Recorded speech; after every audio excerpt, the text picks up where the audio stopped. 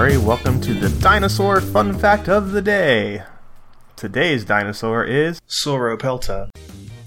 Sauropelta, meaning lizard shield, is a genus of nodosaurid dinosaur that existed in the early Cretaceous period of North America.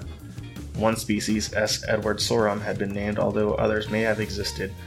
Anatomically, Sauropelta is one of the most well-understood nodosaurids, with fossilized remains recovered in the United States states of Wyoming, Montana, and possibly Utah. I'm wondering why they're confused. It is also the earliest known genus of nodosaurid.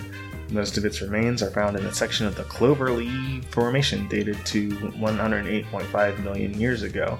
And I stammered there because I'm thinking of the movie Cloverleaf, which may have been based on this name here. That's pretty cool. It was a medium-sized nodosaurid measuring about 5.2 meters or 17.1 feet long. Sauropelta had a distinctively long tail, which made up about half of its body length. Although its body was smaller than a modern rhinoceros, Sauropelta was about the same mass, weighing in at about 1,500 kilograms or 3,300 pounds.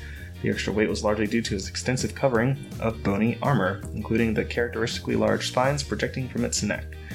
I want to research this one more. Don't forget to tell your parents to send us their suggestions and yours to @TheJimmyMurray on Twitter. I'm Jimmy Murray. Thanks for listening to The Dinosaur Show on the Kid-Friendly Podcast Network. Music by Kevin MacLeod. Executive producer Chris Kremitzos.